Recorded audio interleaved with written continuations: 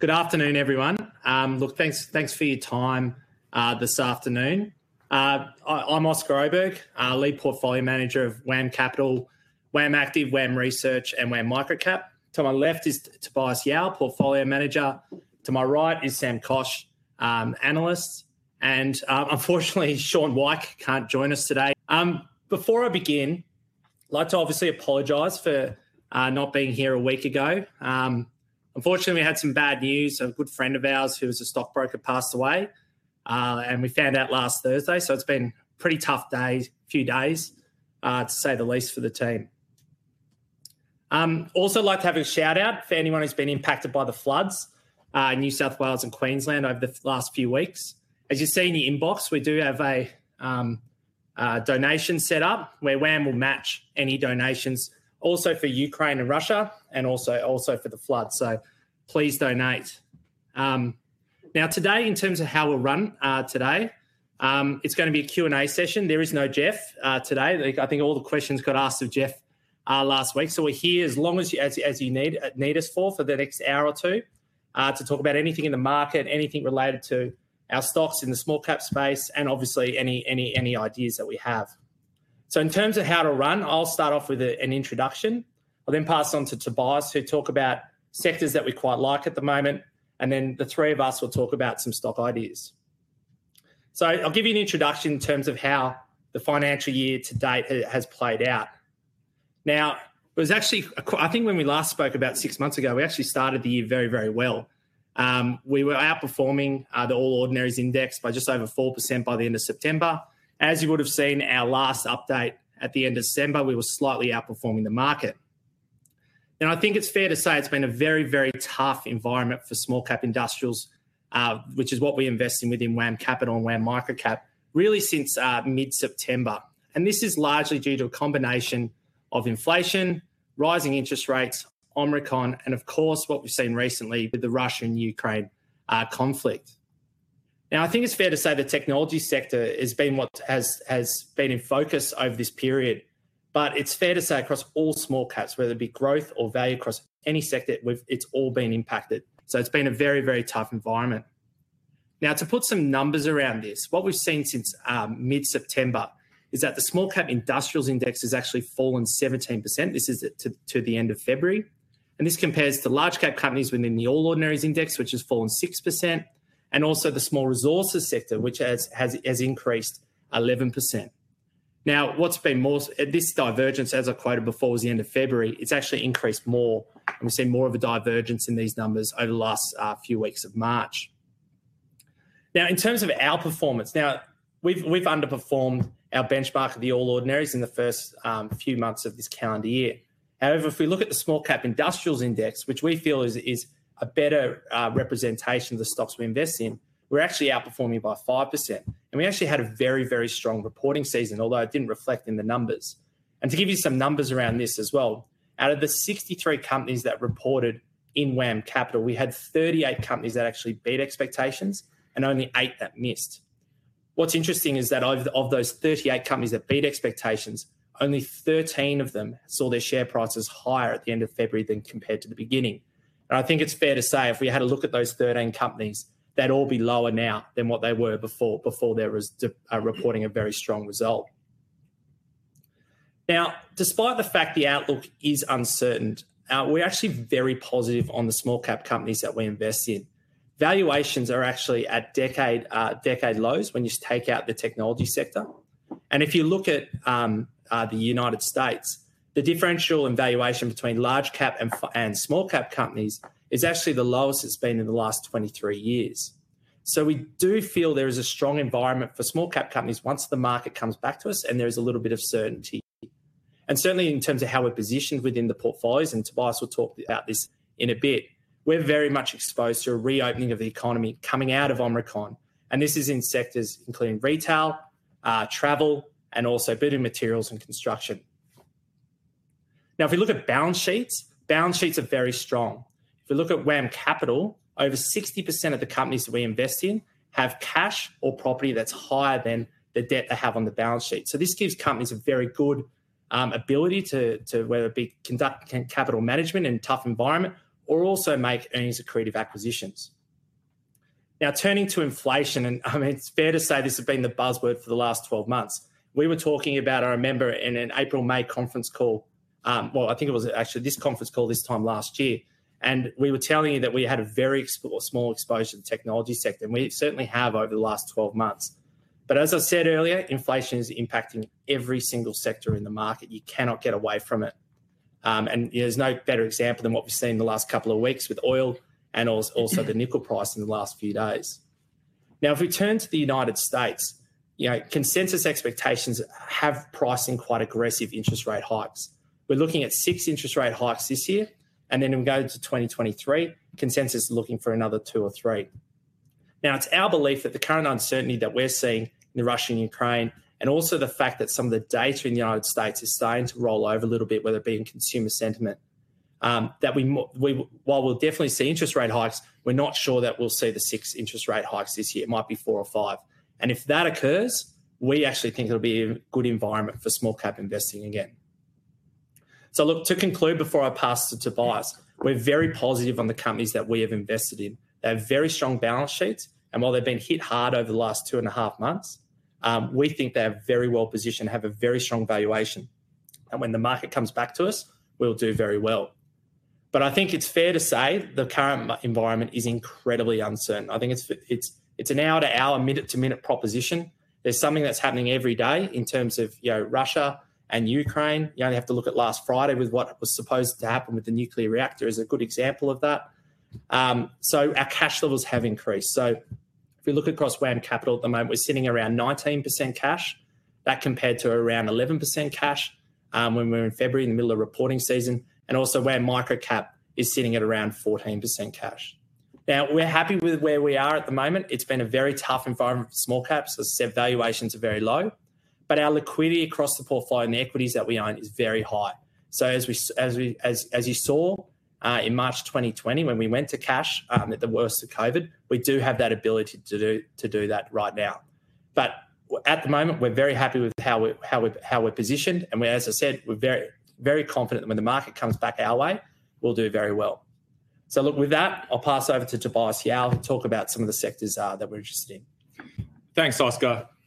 Look, it's extraordinary times right now. The best opportunity that we see in the market is actually investing in some of the highest quality companies in the mid to small cap space that's relatively liquid, that's come off with the recent broad-based sell-off.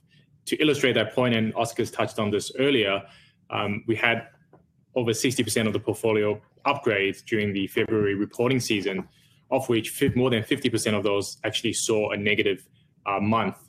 So as a team, we are super excited to be buying these companies at valuations we haven't seen since the depths of COVID.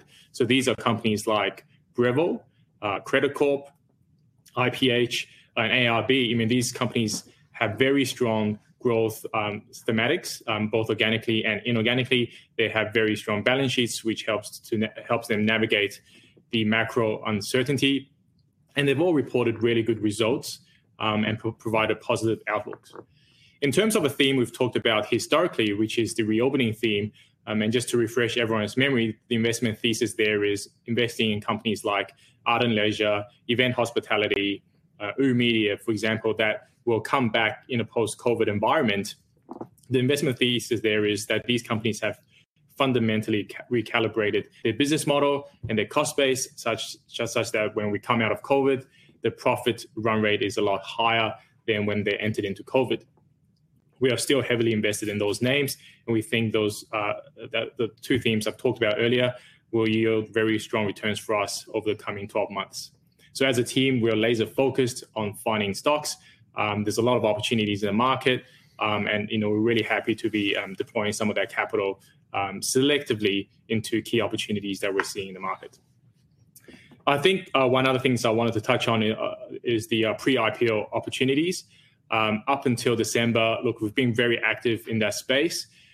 Needless to say, up until December, since December, everything's really grounded to a halt.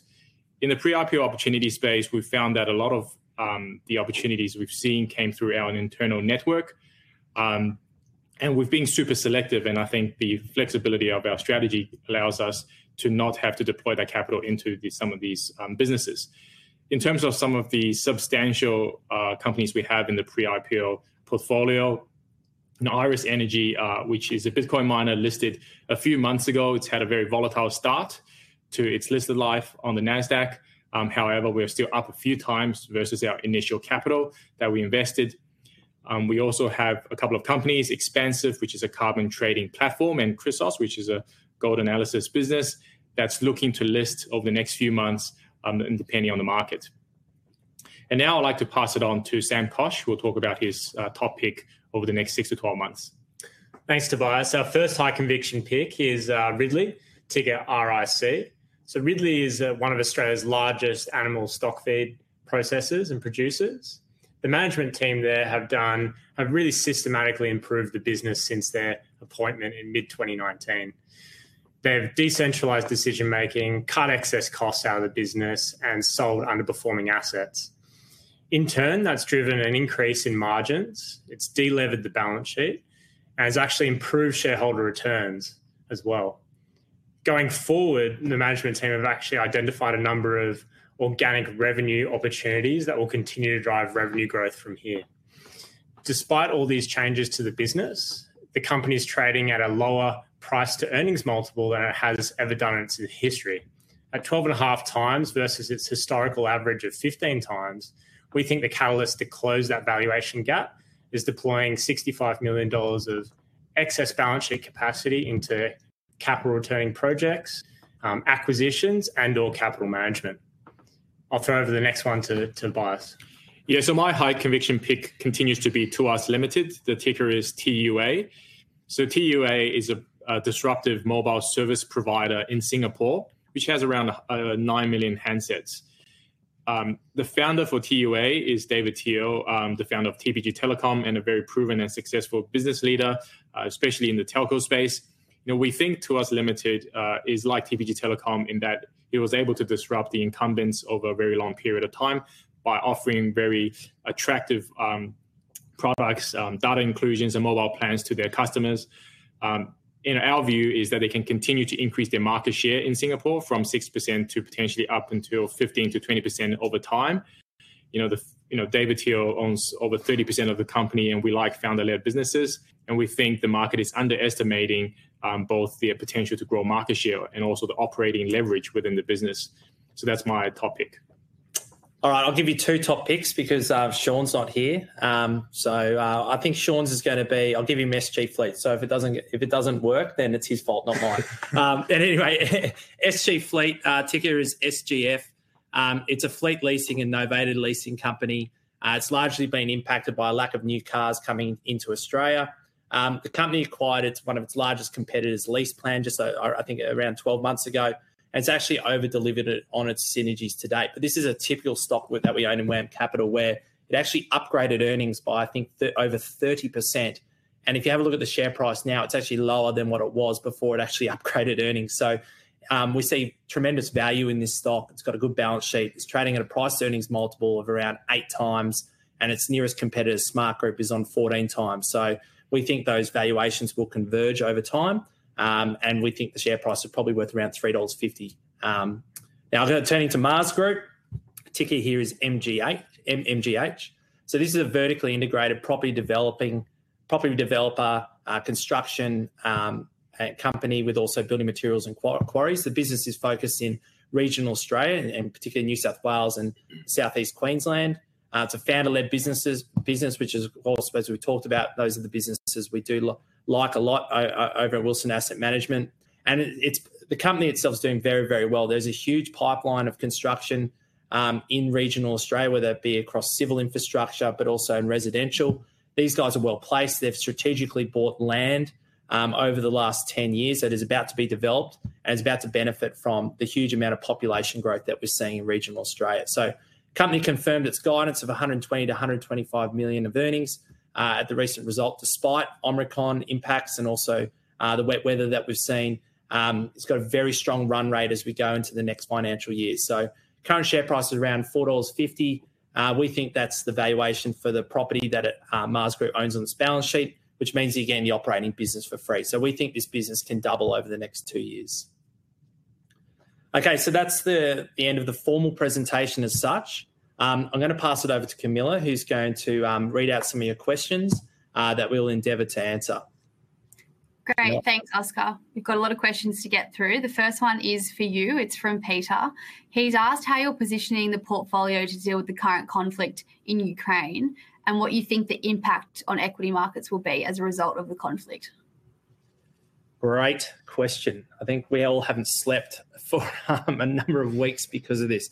Look, as I said earlier, it's an incredibly uncertain market. I'd almost argue it's more uncertain than what COVID was, to be fair, because you've got, commodity prices are spiking and it's just all over the place, to be fair. And like there's an announcement on something every hour. It feels like in the market that could throw it up 2 or 3% or down 2 or 3%. So look, it's very uncertain. I guess from our perspective, given we invest in small industrial companies, we have a number of options. We can either sell and go to cash. We can look to, I guess, to get out of certain sectors that are being impacted in the current inflationary environment, such as technology and so forth. And we can also hold our nerve and invest in companies that fit our investment process, that are trading on a very strong valuation and have catalysts. And we've chosen the latter. It has been a very tough time over the last 3 months, but we see tremendous value in the small cap space at the moment. And as I said earlier, once things die down and we see some certainty, we do see it coming back to our space, and we'll see quite a strong uplift in the small cap companies that we invest in. Now, not ruling out going to putting more cash into the portfolio, but at this stage at 19% cash, we're very happy. Thanks, Oscar. Tobias, we'll turn to you now. This one's from Bill, and he's asked what your view is on technology stocks moving forward. Yeah, thanks, Bill. Look, our views on tech hasn't changed. Yeah, I think, in fact, we've become even more selective in terms of the companies we're looking at. I think, we can no longer rely on investing in some of these tech companies because we think there's a valuation multiple expansion opportunity, or investing in some of these companies because it's a theme of the month. None of those catalysts would work in the current market. We're staying further away from the cash burning businesses. Our view on the space is that the investable universe in terms of tech companies has definitely shrunk for us.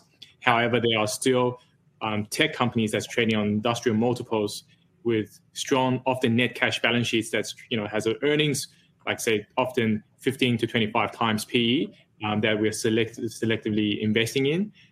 So that's sort of our wheelhouse at the moment, but it's definitely a very uncertain period for, technology companies. Thanks, Tobias. Just sticking with you, Anthony's asked what your view is on retail players at the moment. Yeah, so taking a step back, I think at the last webinar, we talked about our bullishness on the retail sector. Our simple thesis was the fact that, with COVID restrictions coming off and with people going back into malls, brick and mortar retailers that were impacted during the COVID period would benefit the most. What's happened since, cost inflation has gone up. There's been a lot of supply chain disruptions. And obviously the most recent macroeconomic uncertainty, in terms of our view, we have reduced our retail exposure, but however, we are still invested in some of the highest quality names like Accent and Lovisa. We think these companies are the best placed to navigate the macro uncertainty. And so, if the tide does shift, these companies, the share price should come back quicker than many of its peers. So we are still invested, but we have reduced our exposure. I think as well, retail's been a sector over the last 2 years has done very, very well. And, we differentiate, those companies who have been COVID beneficiaries, where it might be in, say, furniture retailing, or some of the e-commerce names that we did own a couple of years ago, like a Temple & Webster and so forth, or a Kogan, to those companies that have been impacted by COVID. So, giving you an example, like Accent, is a retailer of footwear and sports shoes and so forth. It's leveraged to people going out and about. So that was one of the calls that we made sort of September, October. Omicron hit, probably wasn't ideal for us, but we still like the business, and we think the business will come out stronger in the near term and also over the medium term. Great. Thanks, Tobias. Thanks, Oscar. Sam, we'll go to you now. We've got a few questions on the recent reporting season. Can you provide an overview of companies that announced better than expected results and just take us through the sectors that you're also impressed by? Yeah, definitely. So one sector that definitely stood out for us during reporting season was the agricultural sector. You saw positive results out of the likes of Nufarm and GradeCorp, well understood and appreciated stocks in the market, and the market supported those quite well. We're playing the ag sector through three key positions: Ridley, Select Harvest, and also DGL Group. Now, Ridley we've already spoke to. Select Harvest, to start there, the current share price, it's trading around sort of asset backing, or the NTA. We believe the catalyst to see a re-rate from here is really an improvement in the almond price driven by a normalisation in supply chains. And for DGL Group, they have a large exposure to the ag sector. And if you look at its larger peer, Cleanaway, it's trading on a similar enterprise valuation multiple. However, we believe that actually DGL has a better organic and inorganic growth outlook. So when you compare the two, we think DGL has the opportunity for re-rating versus Cleanaway, and it's really acquisitions that will drive that re-rate. So that's the sector that stood out for us. Thanks, Sam. Oscar, Thomas has asked if you can speak to some of the notable detractors from the... No, we actually, as I said earlier, that we only had 8 misses in the February reporting season, and we always have what we call a blow-up as such. And I guess 2 of them were City Chic, which is a stock we've owned for a very, very long time, and also 360, which was, ironically, was the only tech stock that we owned in the portfolio. Both of these 2 stocks we actually quite like, and I think the sell-off that we've seen in both of them is probably more of a reflection of the current environment not necessarily the companies and their performance. Interestingly, 360 actually upgraded earnings or their revenue expectations, and City Chic actually came in above earnings expectations, but has spent more on inventory, which has gotten the market worried. Given the current environment. So, as I said before, we're both two companies did hurt us, but actually still positive on the outlook. But, as I said earlier, we had a strong reporting season in terms of calling earnings upgrades, but it's fair to say that the share prices didn't respond. Thanks, Oscar. Sam, Annette has asked, are you still positive on travel companies now that borders are open? And are you concerned of new threats of coronavirus variants, even though most of Australia are vaccinated now? Thanks, Annette. Great question. Travel is always a topical sector in the market. We are positive on the outlook for travel companies. Whilst the risk of new variants is always there, omnipresent, it's one of those things that we're investing in travel companies that we expect will exit the pandemic in a better state than they actually entered the pandemic. And we're playing the sector through two key positions, Corporate Travel and Webjet, and largely avoiding the retail store-based heavy network travel companies like Flight Centre and Helloworld. If you look at Corporate Travel, they didn't waste the crisis through acquisitions and organic new client wins. They are looking to drive revenue and earnings 75% higher post-pandemic than they will have achieved pre-pandemic. And that's despite the market cap only being 30% higher. Similarly with Webjet, the structure of their business model has meant that they've actually won share from competitors during this period. Total transaction value on our numbers is up 50 to 100% in a post-pandemic world versus pre-pandemic, and the market cap's only 5 to 10% higher. So we see a normalisation or a resumption of normal trading conditions and further acquisitions for these 2 businesses is driving a re-rate from here. I think just on travel, and Sam's right. It was actually, travel was probably the shining light of reporting season, really, and it was a very good sector for us. I think it's been caught in the sell-off in the past few weeks. We haven't sold shares in any of the companies, and what was interesting is yesterday Alan Joyce from Qantas came out and actually said that demand for Sydney to London flights, despite what's happened, are still above pre-COVID levels. In Booking.com overseas. They've said that I think bookings in Europe are down 10%, but if you drill down, that's all Eastern Europe related. Yeah. Western Europe is actually up 10% on pre-COVID levels. So the demand is there. And, our view is that, if the consumer has a choice between, going on a holiday overseas right now and potentially buying a couch or spending a lot of money on retail, they're going to choose a holiday. So we're sticking with our travel names within the portfolio, and Sam's mentioned Corporate Travel and Webjet. Kelsian is another stock that we own. It's not travel per se, but it's also exposed to the same factors as IDP Education. Is one of the largest holdings in the research part of the portfolio. So it is a sector we still really like. Thanks, Sam. Thanks, Oscar. Oscar, Peter's asked, what are your thoughts on Xpansiv? Yeah, Tobias touched on this before. It's a pre-IPO holding, and we were lucky enough to get an exposure to this company early last year in both WAM Microcap and WAM Capital. They have performed incredibly well. And basically what this business is as Tobias said, they've created the ASX to trade carbon credits, let's call it. And as we know, this space has gone ballistic over the last few years. And I think with Xpansiv, why we like it is the founders have actually been doing this for a very, very long time. They saw the opportunity over 10 years ago.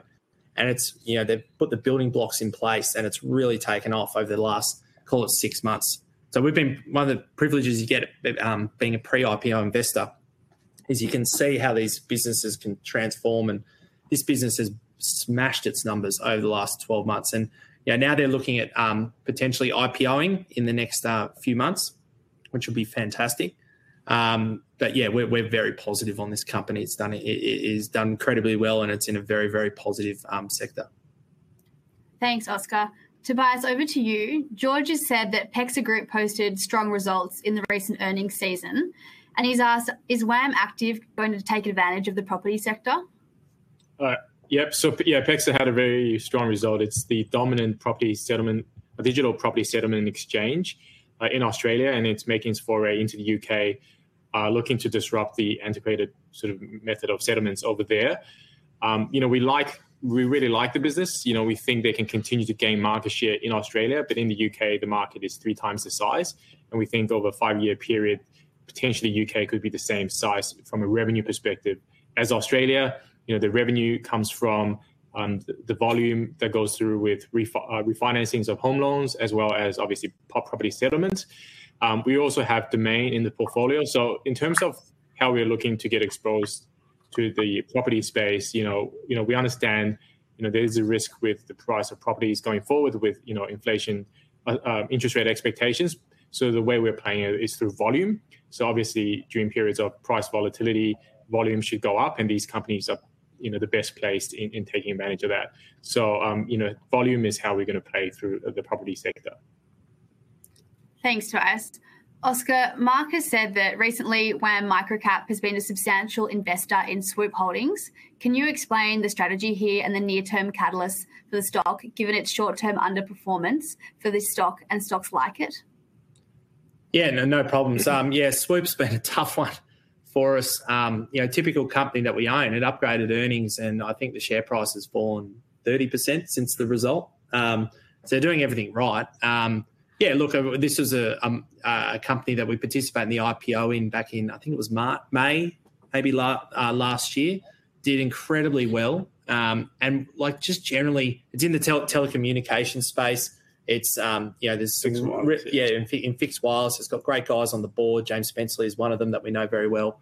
Ex-Focus guys, and we like management. And the catalyst was a simple one. It was a roll up, and we saw earnings accretive acquisitions. But I think to its detriment, it raised money back in October, and it raised about $40 million, I think, off the top of my head, for acquisitions. And what we've seen over this period is any company that raised money or any company that had an IPO in the last 6 months has been hurt really, really, has been hurt a lot. And this is a company, raised money at $1.80. I think yesterday, I think it was 85-cent share price. So, but have they done anything wrong? No. And they've actually outperformed all our expectations and beaten our numbers. So we're very happy with the position. It is a substantial holding, but as I said sort of earlier in the introduction, once we think all the dust settles here, that'll be a stock that should do very, very well. Thanks, Oscar. Sam, Rose has asked, what are your thoughts on Electro Option Systems? Thanks, Rose. Yeah, we've had concerns for a while that the cash collection profile of EOS or Electric Optic Systems hasn't been really up to our standards or up to what we were expecting. The recent results have actually alleviated some of those concerns there. However, we see downside risk to market expectations looking forward, given the pretty buoyant market expectations into FY23 and FY24, despite the order pipeline coming down in the most recent period as well. So largely an avoid for us now, Rose. Thanks, Sam. Oscar, Ian has asked, will the high oil price send the world into an earlier than expected global recession? And how do you best position for this? Yeah, I hope not. I guess, looking at history, I think there's 7 times, I can't remember the period it was, but I think it might have been over about 50 years, but correct me if I'm wrong. 7 times we've seen oil spike to the extent that it has. And unfortunately, 6 times we've seen recessions, 12 months after that. So, look, we don't think we're at that point yet. We are hoping that we see a resolution or a ceasefire in the coming weeks or months, and that there's a solution. Because what we're seeing at the moment is just it's crazy with the number of these commodities, how much they've gone up in such a short space of time. So, look, we're being patient, although we are cognizant of it, and that's reflected the fact we have increased our cash levels across both portfolios. In terms of for how we can prepare for it, I think it's avoiding those companies that have direct oil leverage within their business, such as packaging companies or potentially airlines. But fair to say, if we have oil prices stay where they are for an extended period of time, that is negative for consumer-facing companies, no question. So the only thing I will say, though, this time compared to last, is that we are coming out of Omicron. And there is a lot of savings, pent-up savings from the consumer, particularly in Australia. So we do think they'll be able to absorb a higher oil price for a period of time, maybe 6 to 12 months. But we would need to see oil prices come off again. So, look, at the moment we're staying patient, and not panicking, and we're happy with how we're positioned across the portfolios. Thanks, Oscar. Staying with you, Alice has asked, when will the next correction be? Is it time to buy some bargain shares, or is now still too high to buy? Look, I think with small cap industrials, we think we've already had a correction. It's been a 20, I quoted, 17% since mid-September. Looking at the market's done in March, it's 20% now. So, look, we think there is definitely bargains. I'll give you an example. Like in our microcap portfolio, we own a big position in People Infrastructure. It's a labour hire business. They just upgraded earnings. Very strong balance sheet. They're going to acquire. I think it's growing at over 20% at least this year and next. Yep. It's on a price earnings multiple of 7. We own Dusk in WAM Microcap. Its dividend yield is higher than the price earnings multiple ratio. It's trading on its net cash. So we are seeing silliness in the market. We're seeing opportunities for bargains. Can they go lower? These companies, yes, they can, because it's a very uncertain environment. But if you're taking a medium-term view, our medium to long-term view, we think it's very, very attractive at the moment. And that's the point I was trying to get across earlier, is it stripping out the technology companies, looking at sectors such as retail, travel, building materials, construction, mining services, put them all together. They're trading on the cheapest valuation that we've seen in a decade. So there is definite value, but you need the Russian-Ukraine conflict and just to settle. And also everyone's concerned around inflation to settle. And we think demand will come back to the small cap companies and into those sectors. So the answer is yes, but you've got to be patient. Thanks, Oscar. Question from a shareholder, Paul. He says, I bought WAM, Wax and War, all with excellent returns being paid. He bought WAM on the 19th of September 2018 when the share price was $2.48. However, it's now around $2.16. Do you think there is likely to be a bounce back in the share price in the future? Look, I can't give you advice in terms of how I think the WAM Capital share, well, anything really, but in relation to WAM Capital and the share price. I think investors need to understand that the fund is trading at a significant premium to its net tangible assets. When you first bought, was it a couple of years ago? Sorry, I missed the date.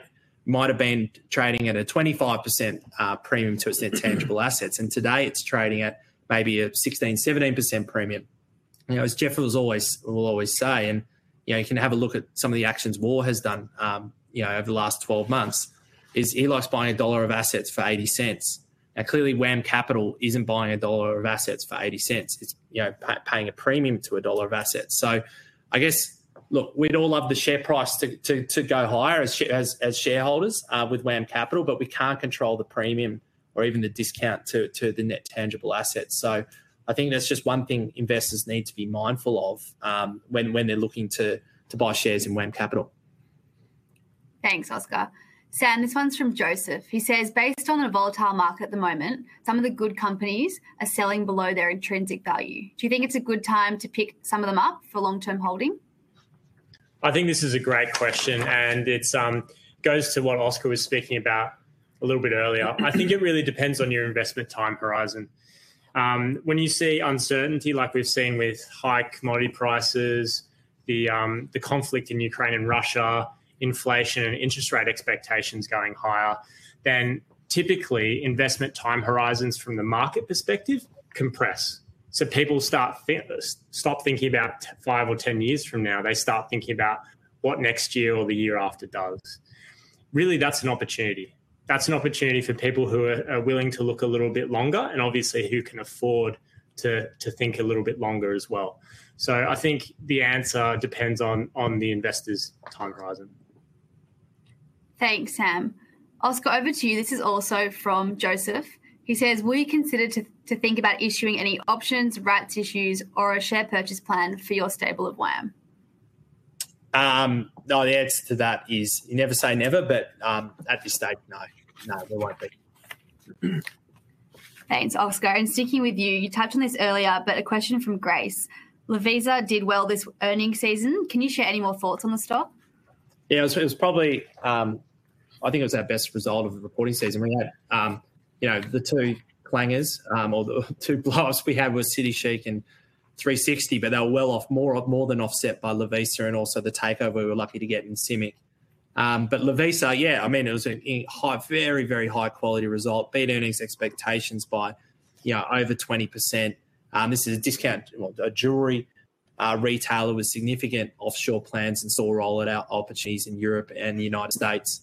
But again, I think it went well over $20 a share after the upgrade. And I think if you look at it now, it might be $18, I think, maybe. We're still very, very positive on the company. It's got a tremendous outlook for growth. And, we think it's a high-quality company, so we've been adding to our position. Great. Thanks, Oscar. Tobias, this one is from Bernadette. She says, are you still positive on Estia Health? Do you still think it has potential in 2022 despite the volatility? Definitely. Estia is one of our largest positions. We rate the board and the management team highly. It's an aged care operator. And, over the last 2 years, they have been impacted by COVID. Coming out of COVID, we think they've managed that, the last 2 years really well. We think they'll benefit from, the normalization of the operating environment. And we also think that the government funding package that we should get clarity on over the next few months should be positive for the sector and particularly efficient operators like Estia. If you look at some of the recent transactions, both in the listed and unlisted space, and price those transaction multiples on Estia, potentially the upside is quite large. The most recent one, Aility, got bought for, I think, $180,000 per bed. If you apply $180,000 per bed onto Estia, the upside is potentially, up to 60 to 80% versus the current share price. So we're there for the long term and, we really like the business still. Thanks, Tobias. Sam, this one is from Bob. He says, what are your thoughts on structural monitoring systems? After the announcement of the breakthrough FAA certification, is there anything more that is required before WAM Microcap becomes a shareholder? I think that's a great question. I looked at structural monitoring systems, and obviously the FAA's recent approval is a massive tick or massive validation of their technology that they've got. Look, at the moment, it comes down to execution in terms of executing the commercialization post that approval. And I think when you look at the share price and what it's done this month, the stock's up 100%. And so I think to a $120 million market cap, I think they did $18 or $15 million in revenue over the last 2 years before COVID. So I think there are expectations building already within the share price that they'll be able to execute accordingly. So at this stage, we're probably looking for a better entry price. And Bob, we haven't caught up in person for a long time. You've been telling me about structural monitoring systems for a long time. I'm sorry. We should have invested in it. Thanks, Sam. Thanks, Oscar. Tobias, this one is from Roger. He says that WAM Microcap was progressing well, but he thinks it's gone into a lull period. Can you explain this, please?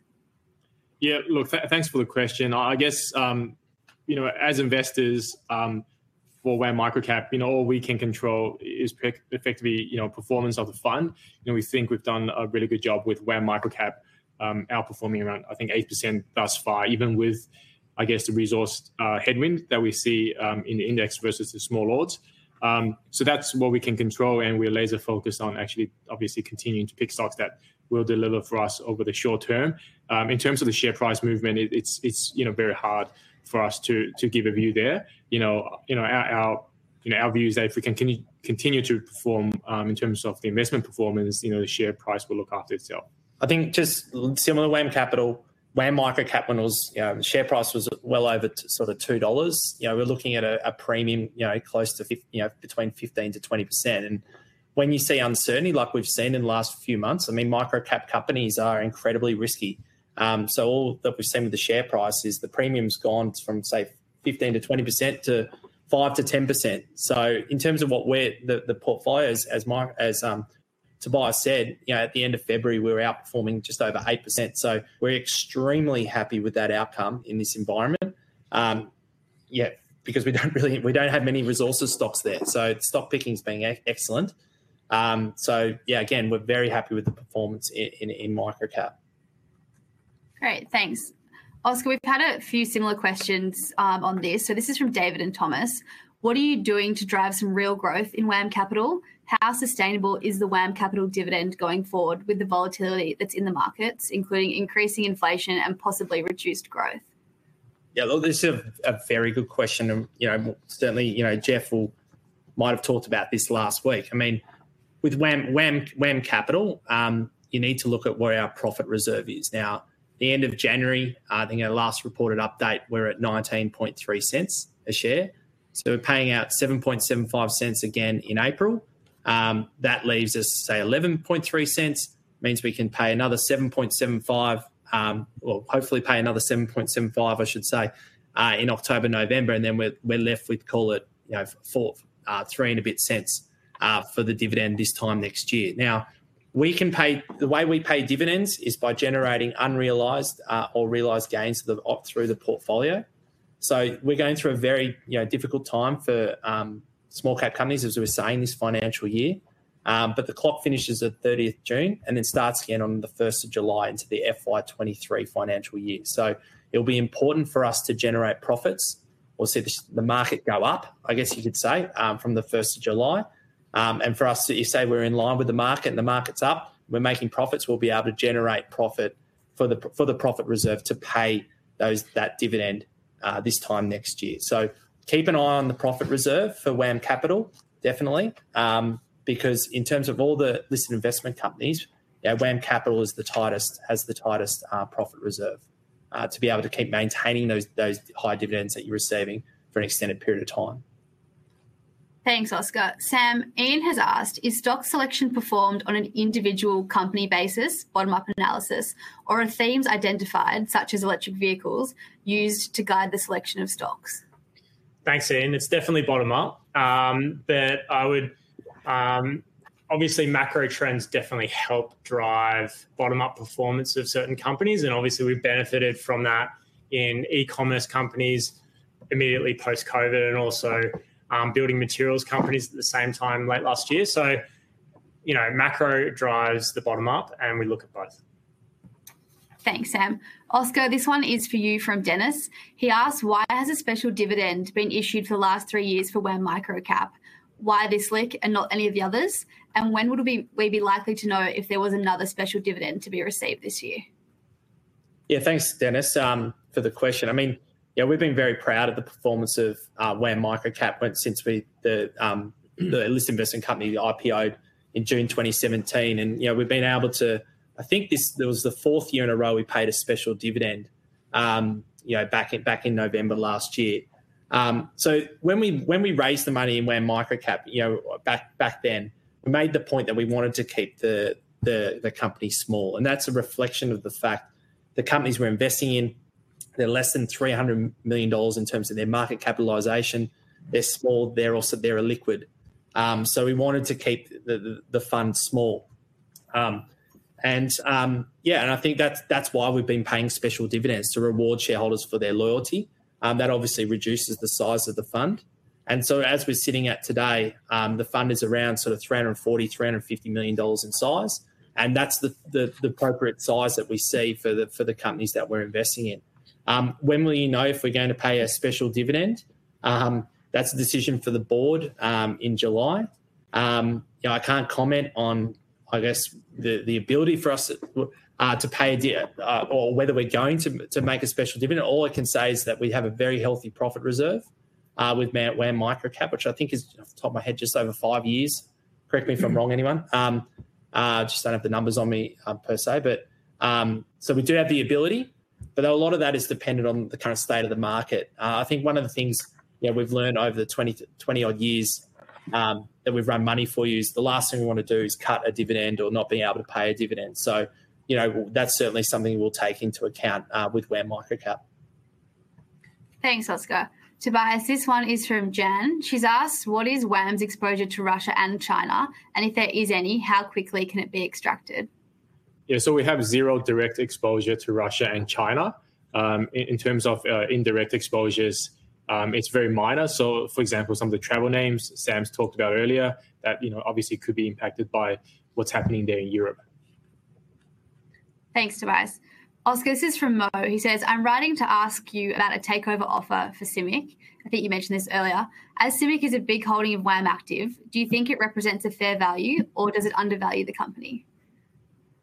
It's a good question. In this market, getting a takeover, which I think at the time was 35% for $22, it was hard from our perspective, to resist. CIMIC is a difficult one. I mean, if HOCHTIEF didn't own over 70% of the shares on issue, and it was just another company buying CIMIC, you would probably argue that it probably did undervalue CIMIC. However, given its largest shareholder, and there's unlikely to be a competing bidder because HOCHTIEF owns so much, basically the price is $22. So, look, we sold into that takeover bid, and took our profit from that investment. Thanks, Oscar. Tobias, this is from Lester. He says, with small caps and tech stocks, there must be a re-entry point. What catalyst do you see for a return to sustained growth? Yeah, thanks, Lester. It's a great question, one we ask ourselves every day. So I think with the tech companies, we have two baskets. One is the profitable companies that's on, I guess, industrial multiples. So, PE multiples, and the other basket, these are the previously companies that's done exceptionally well from a growth perspective, massively cash burning, and the market for that is just not there right now. I guess the catalyst for that basket to rebound is we have to watch closely, the interest rate expectations, and what that does for, I guess, growth in general. In terms of re-entry points, companies we're looking at are in the former basket where they're profitable, have strong balance sheets. So, for example, Data#3 is an example where it's a high profitable business, net cash balance sheet, and with potentially 10 to 20% top line growth over the next few years per annum. So that's the space we're currently focused on, and I think that's a space that we think we can get the best return for our shareholders. I think one thing we've learned over this period, from COVID in particular, is it's very dangerous to rule out a sector in its entirety. I mean, look at the oil sector right now. I mean, 12 months ago it was hated. Now all of a sudden, oil's at $150 a barrel, whatever the number is. So, look, one of the good things about Wilson Asset Management is we see a lot of companies. We are sector agnostic. We will see companies across any sector. Yes, we're underweight the technology sector right now, but we'll keep seeing those companies. We know the companies to buy if things go the other way. And as I said earlier, I mean, if we see the inflation expectations come off or interest rate hikes come down, tech will be back in vogue again. So we need to keep our options open, and certainly we're not ruling out this sector altogether, because a lot of these companies have a significant revenue growth profile, so we're keeping an eye on a lot of companies because it can change. Thanks, Tobias. Thanks, Oscar. Oscar, this one's for you. It's from George. He asked, does it make sense to combine WAM Active and WAM Research into WAM, seeing as WAM is actually a blend of both of those LICs already? Look, thanks for the question. Look, it's a good question. It's certainly one as a management team we do talk about a lot. There is the difficulty with doing that is that WAM Research does have quite a large profit reserve relative to WAM Active and also WAM Capital. So you would sort of be disadvantaging those WAM Research investors if you were to do that. It potentially would be a simpler structure. There's no doubt about it. But look, at this juncture, we're happy to keep the funds as they are. Thanks, Oscar. Tobias, another question from George. He asks, have you increased your cash holdings in the last month, given the uncertainties relating to the impact of inflation, including those potentially associated with the Russian invasion of Ukraine? Yes, we have. I think Oscar's touched on that earlier. We have progressively increased our cash over the last period. Sam, over to you. This is from Steve, and he's asked, do you invest in resources? If not, why don't you? Good question, Steve. We do invest in resources, and we have that flexibility. At the moment, we've got a couple of resources companies in the portfolio, the likes of Mincor, Champion Iron, Paladin, Karoon, and 29 Metals. Obviously, the total weight and aggregate, pales in comparison to BHP and Rio that are part of the All Ordinaries Index. But we apply the same sort of stock picking and process to these companies as we do to the industrials. Have to be undervalued growth resource companies with the catalyst to realise that value. And that's a good point, Sam. If you look at the 23 years of history of WAM Capital, resources has always been a small component of the fund. And yes, resources are doing very, very well at the moment. The frustrating thing for us is normally mining services has been a little bit of a hedge for resources, but it couldn't have been more of a worse hedge in the last 2 years, given the border closures that we've had. So look, we're not changing our process. We're sticking with industrials. That's where we view our expertise. And our view is that, as I said earlier, when things shift, and we will see things shift at some point, when it comes back to small industrials, we'll have the best portfolio for the small cap industrials index, and we'll do very well. And that's what we're sticking to our knitting. Great. Oscar, Lester has just followed up on the cash question. He says, you mentioned ARB, CCP, OML and ALG, and the cash has increased. Since February 1, what other positions have you reduced?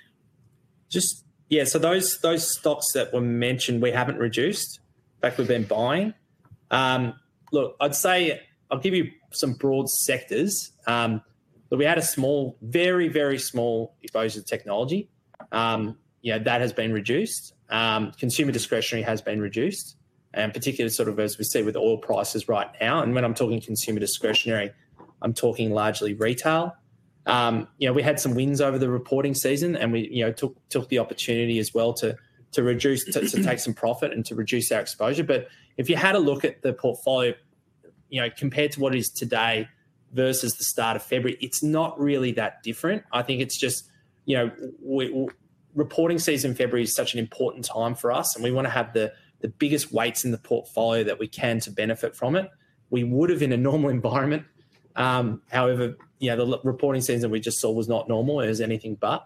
So, look, all I think we've done is we've dialed up our weights for most sectors into reporting season. And then as companies have reported, we've taken that opportunity when the liquidity is there to reduce those weights. So that's why we've gone from, say, call it 11 or 12% cash, in the middle of February in WAM Capital to around sort of 18, 19 at the moment. And as I said earlier, we're very happy with those levels.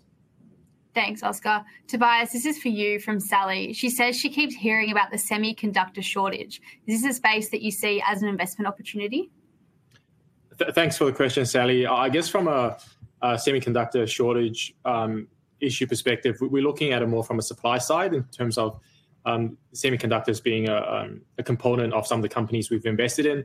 It's something we've focused on more from a risk control perspective but not so much from an opportunity perspective. Thanks. Oscar, this is another question from Ian. He asked if you think the flood damage will lead to further sales strength for Nick Scali. Yeah, it's interesting when I just talked about when I said go on a holiday versus buy a couch or something. As I was saying it, I was like, oh, hang on, we just had all these floods in New South Wales and Queensland. But the answer is, yeah, probably. I think the thing is with those companies that, like Nick Scali is a great example of this. They have had extraordinary levels of sales over the last 2 years. Temple & Webster also another beneficiary, no doubt. And where we've come to in the market is, yes, they might get a bump from this, no doubt about it, but the market will generally look through it because it's viewing their level of sales that they've done over the last 2 years as the peak level of sales. And so, yes, you might get a little bump, definitely, but I think the market will look through it. And that's why in the retail sector, we're focusing on those retails that have been impacted the heaviest through COVID. So, we haven't even talked about Myer, but Myer, great example. They've been smashed through COVID. There's no one in the city going to their large stores.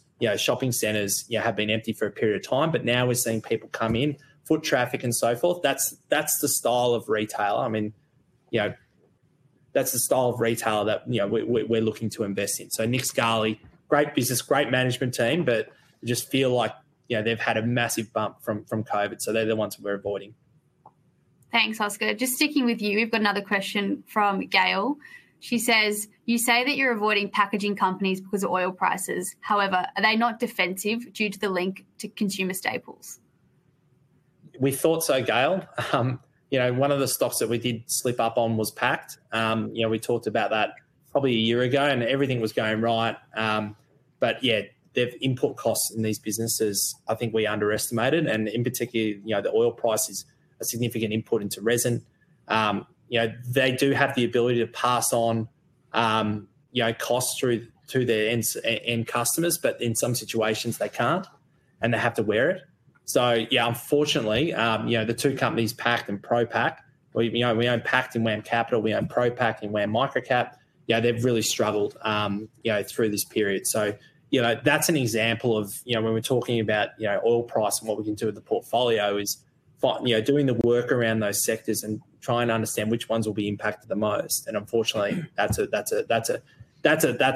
tough sector right now. And because it's frustrating because it should be a defensive sector, and you're right. We're avoiding the packaging sector right now. Thanks, Oscar. This next question from Colin is for the whole team. He's asked, are you all shareholders in WAM Capital, WAM Microcap, WAM Active and WAM Research? Absolutely. Yep. Yes. Yep. It's our second biggest investment after our house, I think. Yep. Definitely. Fantastic. This one is for you, Oscar. It's from Macca. He said, why do you think interest rates will increase so strongly? We're coming off a very low base. There's no doubt about that. And as I said earlier, inflation, everyone's underestimated how tough the inflationary environment has been. I think, start off with supply chains. And, I think because we were coming out of Omicron and we would have said the same thing, we're pretty confident that, once we went back to normal, some of that supply chain inflation would reduce. But the commodity prices that we've seen of late is just, it is large. Oil price going to 150, whatever it is today, I don't even know, but it's high. It's a big input. So look, interest rates do have to rise. They will rise. The question is how much. Now we're making the bet that we think that consensus expectations to interest rate rises, will come down a little bit. And I guess, the interesting thing is, and you go back in history, and we've done this a lot over the last few weeks, in periods like this when we see an interest rate hiking cycle, it actually has been a good thing for the market because earnings growth has come through as a reflection of economic growth and the health of companies. And, the only difference this time, I would say, is that we've got the Russia and Ukraine conflict. So that's what I'm saying. Our view is we get some sort of stability there. We really do think the market will come back to our space. And you go through our companies, we are leveraged to the consumer. We are leveraged to a reopening of the economy, really, post Omicron. So look, long answer again. I seem to be doing that a lot at the moment. But look, that's why we think interest rates will rise. Thanks, Oscar. Sam, we'll go to you now. This question is from Perry, who's asked, what is your current view on sovereign cloud holdings Is there a catalyst that you've based your investment on? Yeah, definitely. We're positive on the outlook for Sovereign Cloud Holdings. We think that obviously NextDC and Craig Scroggie taking a stake in the business recently is a validation of their tech and their offering for their clients. And it's just that extra tick that you get as being an external minority shareholder in that company. Obviously, the catalyst for us is seeing a continued acceleration in sales growth. They're coming off a low base, but at the same time, we see a lot of opportunity for them in Canberra with government contracts. Thanks, Sam.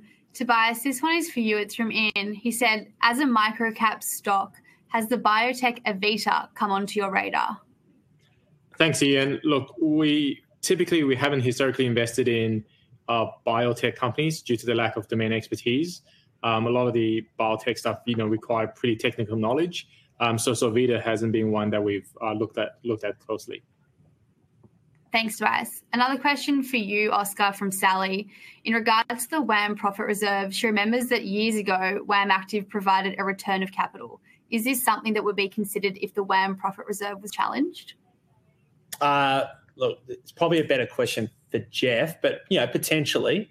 But look, we're a while off that at the moment, and we do have support with the profit reserve. As I said, we can pay we've got about 75%, let's call it, of the full year dividend for next financial year. So look, it is something we'd always consider if things got to that point, but when we're nowhere near that as yet. Thanks, Oscar. This one is from Steve. He's asked, is your benchmark the All Odds? Why did you opt to invest in large cap stocks given you're sector agnostic and have the flexibility? So when our benchmark in WAM Capital is the All Ordinaries Index. The view we've always taken over the last 23 years is that on average, small cap companies outperform large cap companies, and that's where our focus has been. But if you look at the two strategies, there's obviously the active and market-driven strategy, and there's the research-driven strategy. And effectively, we're happy to look at any company that has a catalyst that fits our investment process. I think it's just fair to say the vast majority of what we do look at is in the small cap space, given that's generally where we see the growth come from. So, look, if you look at our portfolio right now, there is a handful of sort of top 100 companies within there, but a small exposure. It's largely small cap industrial companies. Thanks, Oscar. Another question from George for you. Iris Energy is on the NASDAQ. He says he thought your investment universe was limited to Australian and New Zealand stock exchanges. Is this correct? So in the prospectus for WAM Capital, it's very broad, and so it can include other exchanges. Now, clearly, we've always focused on Australia and to a limited extent New Zealand. I think what happened there was effectively when we invested in Iris, and this is a very small position at the end of 2020, their intention was to list on the ASX. Now, unfortunately, at the time, which is frustrating, the ASX didn't want anything to do with Bitcoin. But then, so Iris was left with no option but to list on the NASDAQ. And then what ended up happening was Square bought Afterpay, and Square's got a huge exposure to Bitcoin. So I think now I'm pretty sure that Bitcoin or Bitcoin miners are allowed on the ASX. So it was just an unfortunate circumstance. Ideally, we'd prefer it on the ASX. But, the fact that they've been listed is a positive, particularly because it'd be very tough listing right now. So, look, we've got it sits there in the NASDAQ, but there's nothing else across both portfolios that is listed on an exchange outside of Australia and New Zealand. Thanks, Oscar. This one is for you, Sam. Is Qantas buy, a hold, or a sell? I'm going to say buy. Obviously, it's not currently in the portfolio. We talked to Corporate Travel and Webjet, and our thesis there. We're positive on travel companies. Qantas can take cost out of the business. Why I'm saying it's buy is it's in the WAM Leaders portfolio, and they've talked about that in their webinar. Everyone's worried about oil price, but we think they've efficiently hedged that profile, and so we think that the concerns there are overblown. Thanks, Sam. Oscar, this one is for you. It's from Colin. He says, given that oil price has bolted, how do you see its medium and long-term prospect? What are the best oil stocks that WAM are favouring? Okay. Well, short term, who knows what happens. Medium term, I think it'd be fair to say that we're positive on oil. Certainly if the leaders guys were here, they'd say the same thing. And that's largely due to a lack of investment over the last 3 or 4 years. With COVID and just generally probably the ESG push has probably discouraged investment into oil and gas projects globally. So I think generally, and as we came out of Omicron as well, there should be more driving and so forth. So I think demand for oil, largely should have increased. Now, I don't think, again, anyone's predicted $150 oil, and who knows what happens with Russia and banning exports and so forth. But yeah, if we're sitting here today and oil was $100, I think we'd all be saying we'd be positive in the medium to long term outlook. How are we playing it? We've got 2 companies. It's probably around 4% of the portfolio. We've got Viva Energy, which we've owned for a long, long time. So these guys are Shell service stations. They'll actually get hit on the service station business with oil going up. We all know how expensive the Bowser is at the moment. Filling up petrol is ridiculous. But they get hurt in periods where the oil price goes up. They sort of need a bit of stabilisation here now. But on the reverse, their refining business, which is effective, we've talked about a long time, has been loss-making for a number of years. They're going to have a very, very big year. So we think that'll more than offset any sort of margin reduction they get in their service stations. The other company is Worley Parsons. It's an oil services contractor, very global, and they've had a pretty tough environment, to be fair, the last sort of 10 years. But earnings, we feel, have bottomed, and they're a big beneficiary of increased oil and gas capital expenditure. So they're the 2 companies that we're playing it through. Thanks, Oscar. Sam, this one is for you. It's from Rick. He says there's talk of stagflation. How is WAM Capital, WAM Microcap, and WAM Research positioning for this? Great question, Rick. Thanks for that. It seems like more and more people are speaking about the prospect of this happening. Obviously, you've got 2 dynamics. You've got rising interest rates and slowing economic growth for that to happen. At this stage, we see that rising interest rates are an indicator of the health of the economy, in our view, and that's our thesis, and that's how we're playing that within the portfolio. If we see changes where economic growth is slowing or underwhelming relative to our own expectations, then we know the right sectors to be reducing or to be managing in that situation. So it's a watching brief. Thanks, Sam. Tobias, this one is from Charles, and it's for you. He asks, is Xero a buy, hold, or a sell? Just a very good question. It's actually something we're working on right now. So if we had this webinar in a week's time, I could give you an answer. But Xero is one of the highest quality tech companies on the ASX. Actually just being actively working on Xero right now. Thanks, Tobias. We've got one last question today. It's for Oscar, and it's from Alan. Do you have a view on the AGL takeover by Brooks and Brookfield? Will you be buying into it? AGL's, it's a large cap company, and it's not a stock that we know very well. Probably can't make a comment on it, unfortunately. Thanks, Oscar. And that's all our questions for today. So I'll pass back to you for any final words. Look, thanks, Camilla. And look, once again, thank you very much, everyone, for dialing in this afternoon. Again, sorry about last week. But if you have any more questions, please send them through. Be happy to get on the phone and talk to you. And, as per usual, thank you very much for your support.